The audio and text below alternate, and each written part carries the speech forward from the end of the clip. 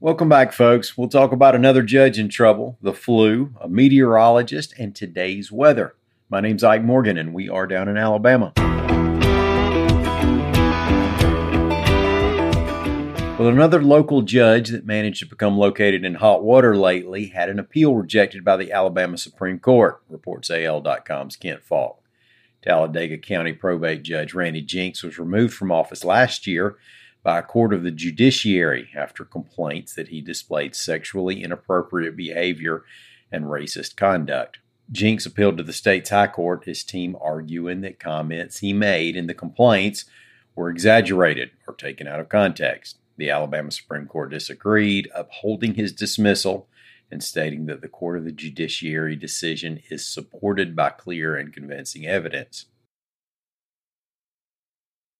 The flu is back, and it's really hammering some areas of Alabama, even causing some schools to close, reports AL.com's Savannah Trians-Fernandez. At least 2 school districts have had to make concessions because of students and teachers being out sick.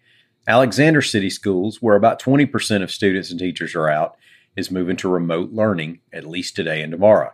Demopolis schools are also going to remote for a couple days. The Alabama Department of Public Health is saying that there were 15 outbreaks of flu, or something flu-like, the week of October 10th.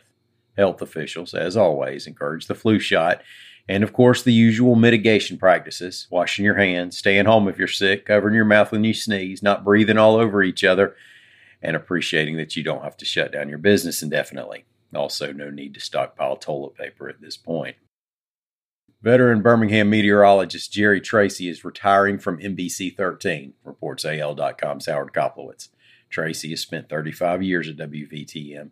If you're good at math, you know that means he started way back during the Pat Dye, Bill Curry era, several years before the blizzard of '93. Tracy also has been a prolific representative for the business, visiting hundreds of schools over the years to talk weather forecasting.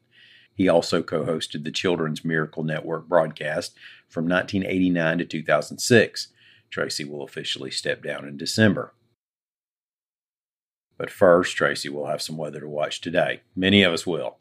AL.com weather reporter Lee Morgan says some severe weather could come calling ahead of a cold front. The squall line could bring heavy winds, hail, and even tornadoes.